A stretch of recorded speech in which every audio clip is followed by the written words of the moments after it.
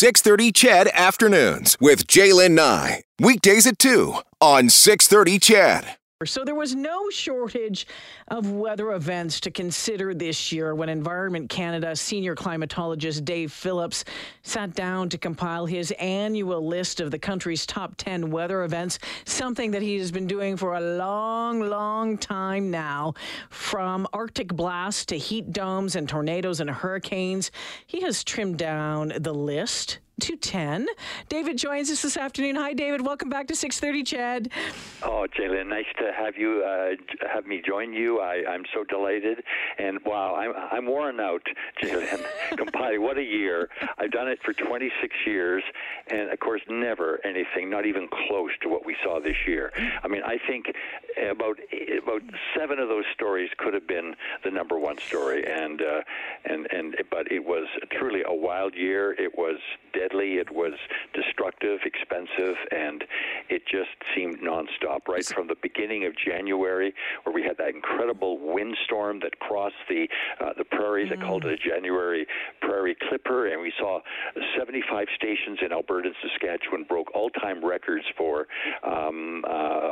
winds. Wow. I think over 100 kilometers per hour in those places, and some wind sensors blew away, so we don't even know all of the total number of records we broke. But yes, a wild and woolly year for sure, Jaylen. David, you talk about, this top 10 list, and really a number of them could have been number one. So how do you pick it? Is it damage? Is it the amount of impact on people? Is it the cost? Or does it all fall under that one umbrella? You know, you're right, Jaylen. You really hit the big ones. I mean, and it's a subjective list. I mean, I don't think a committee could come up with this list and agree on it. And so what I have to do is I begin with about 100 stories over the last few years. That's what the candidates would be.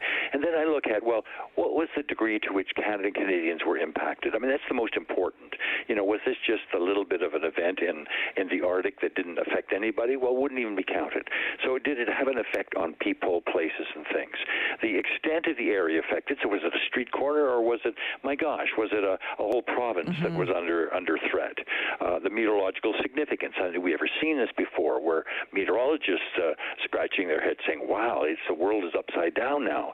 And then the economic, environmental impact, and then the longevity of the event with Canadians. And we were talking about it for weeks or months, or was it just sort of like a one-day wonder? So those are some of the factors I use to rank, not only put the top 10 of the 100 in together, and then to rank them. And you know, Jaylen, people criticize it. They say, what do you mean we're number 7? We think we should be number 2. I said, come on, this is the worst dressed list, not the best dressed. You don't want to be on this list. No. This is a mark of maybe courage or the fact that we're complaining so much about the weather, but we have a right to, because we were number 1 or number 2 on the list. Dave, we have so many things on here that have to do with heat this year. The 4 heat waves that Canada went through in number 5, the wildfire season in 4th spot, Canada being so dry from coast to coast, and of course on number 1, which I'll get to in a second. But the heat, that extreme heat and the dryness, really a huge weather story this year. Oh, absolutely, Jaylen. And you know, you're right. It's one feeds the other. I mean, you start with the heat, and you know, there's a principle, and a physics principle, that, hey, if you've got moisture there and you've got the heat, well, okay, the sun's energy comes in, it evaporates that water, and it cools. Well, if there's no water to evaporate, then it's just going to bake the air even much more. And so we saw that with the big dome, the heat dome, that nothing to cool it off, and then weather couldn't even come in. But you're right. I mean, in the Canada dry, it was about heat for so long, and dry conditions. Wildfires, my gosh, again, that's a result. You get heat, you get drought, and the resultant is, a spark. Fire is just a spark away, and you get the fires. And you're right, the heat waves. That was we had one of the warmest summers on record. Not just the big one in June, but really throughout the summer. And And we saw, for example, Edmonton had from June to mid-August the second warmest period on record. And your records go back to the 1800s, you say. Yeah. And so I think it clearly was, there were a couple of winter kind of events like the Prairie Clipper I mentioned, and then there was the event in February where, my gosh, you had temperatures in Edmonton were, within like a fraction of being the all-time record, I think it was minus 43.6, and I'm not embellishing that with a wind chill. That's the honest temperature that was measured on the thermometer, and so really it was heat, yes, but there was cold. I mean, we are the second coldest country in the world. You got to expect a few kind of winter events in there, but you're right. I mean, it was really about heat and continuing throughout the summer, the spring, and even the fall. Yeah. I mean, the fall was actually gorgeous. We had temperatures that were well above normal. I mean, this month in Edmonton, this December, it's clearly turned cold, and this will be the coldest month in 7 months, you say.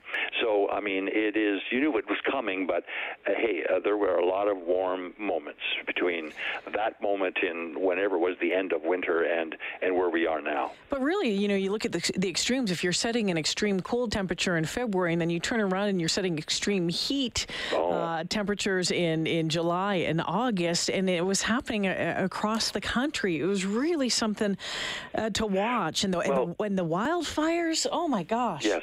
And Jaylene, I'm so glad you mentioned that about the extreme of temperatures, because nobody's asked me that. But the extreme from the coldest moment this year, which is, I think, minus 52 in the Northwest Territories, and the warmest moment, which was almost 50 degrees, spanned over 100 degrees. Yeah. That ranged from the warmest moment to the coldest. And hey, I know weather is king and queen in this country, but having a temperature range in 1 year of 100 degrees, I mean, it shows you that weather attacks you from every direction. I mean, we have our winters that are almost unrivaled, and then now that heat. I mean, I was just floored by the amount of the heat. We broke records for the number of records we broke. We had 100 records broken between a temperature of 40 degrees and 50 degrees. And Jaylene, very few Canadians have ever felt a temperature above 40, and we had 100 records broken in that period. All-time record for the warmest moment, and it was just absolutely, and even in Edmonton, I mean, during that number one story, which was the heat dome, I mean, we had Edmonton set a record of 7 days in a row above 30. And the one that really, I mean, I was telling people everywhere I met them, I said, you know what, Edmonton has had more days above 30. That's the definition of a hot day. They had more days above 30 this year than the previous 8 years combined. Unreal. I want to touch on this. So again, like the top five is a lot to do with the heat, the heat dome, the dry coast to coast, the wildfire season, the heat waves. But in number two, you take it, and you talk about dry on one extreme, then you look at what happened in BC last month. Oh, Jaylene, I mean, number two. It is number two, the British Columbia's flood of floods. And, it's kind of interesting. It's still related to that heat that you brought up at the beginning, because I think it's clearly a wet fall. It's the wettest season. November is the wettest month. So it's the monsoon season for British Columbia, the South Coast. So not a surprise. But what happened is that heat, that dryness, those forest fires all came together there in spring and summer, and then it didn't cause the rains or the floods, but it conditioned the ground to not be able to take those rains. It scorched the earth. It just burnt all the vegetation. So when it rained, it couldn't hold it back. There was no vegetation to hold it back. So it kind of primed or conditioned the land, the geography, such that it couldn't take the rain. And when the rains occurred in abundance, wow, you had water just went wherever it wanted to go, and sides of mountains came apart, and so it was almost as if you had no weather at the beginning. We often say, well, there's no weather today, it's just hot, hot, hot, and then it just got too much weather at the end. And you want a balance in life and a balance in weather, and it just wasn't there. It was like one extreme to the other, and it was just, and it's the most expensive disaster in Canadian history, that flood of floods, and also the most expensive, the huge areas that were just, I mean, Canadians were numb to see that infrastructure gutted and rationing of food and fuel. I mean, this is Canada, not the other side of the world, and you could, some fertile land, you could see as far as you could see. It was water, water, water. So, hey, a big hit for British Columbia, but also Alberta. And the fires, you know, Jalen, it was unfair. Alberta, it was an anomaly. I said, this is just, they had fires all around them. In the province of Alberta, only 15% of your normal woodland that you burn from wildfires occurred this year. It was a tame year. Yeah. And yet, you had the smoke from the fires elsewhere. It was unfair, I said. You know, in Edmonton, you had 125 hours of smoke and haze. I mean, the second smokiest summer since 1953 when we started counting them. Calgary, 12 hours of smoke and haze. Yeah. This year, they got 512 hours. I mean, a place where you could see the mountains on a clear day, you couldn't see across the street. You know what, David? I always love when you put out this list because it takes me back in time and some of the things you forget about. Like, I remembered the heat, but I didn't remember a whole lot about the smoke until just now. And then it was like, oh, yeah I remember that so much. And you know what? And you talked about the extremes. You know, we talked about the cold and the hot. And you have to wonder how much more of that we are going to see. Well, I think if there's a lesson from here, I think Southerners and Canadians have said, well, you know, okay, we now see the clear and present danger that something's different to our weather.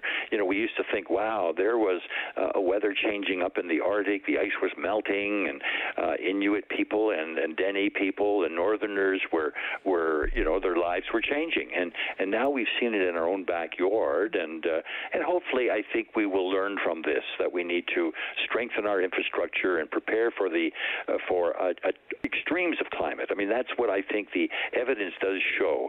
It's the fact that extremes, it's not our, you know, it's our grandparents' weather, yes.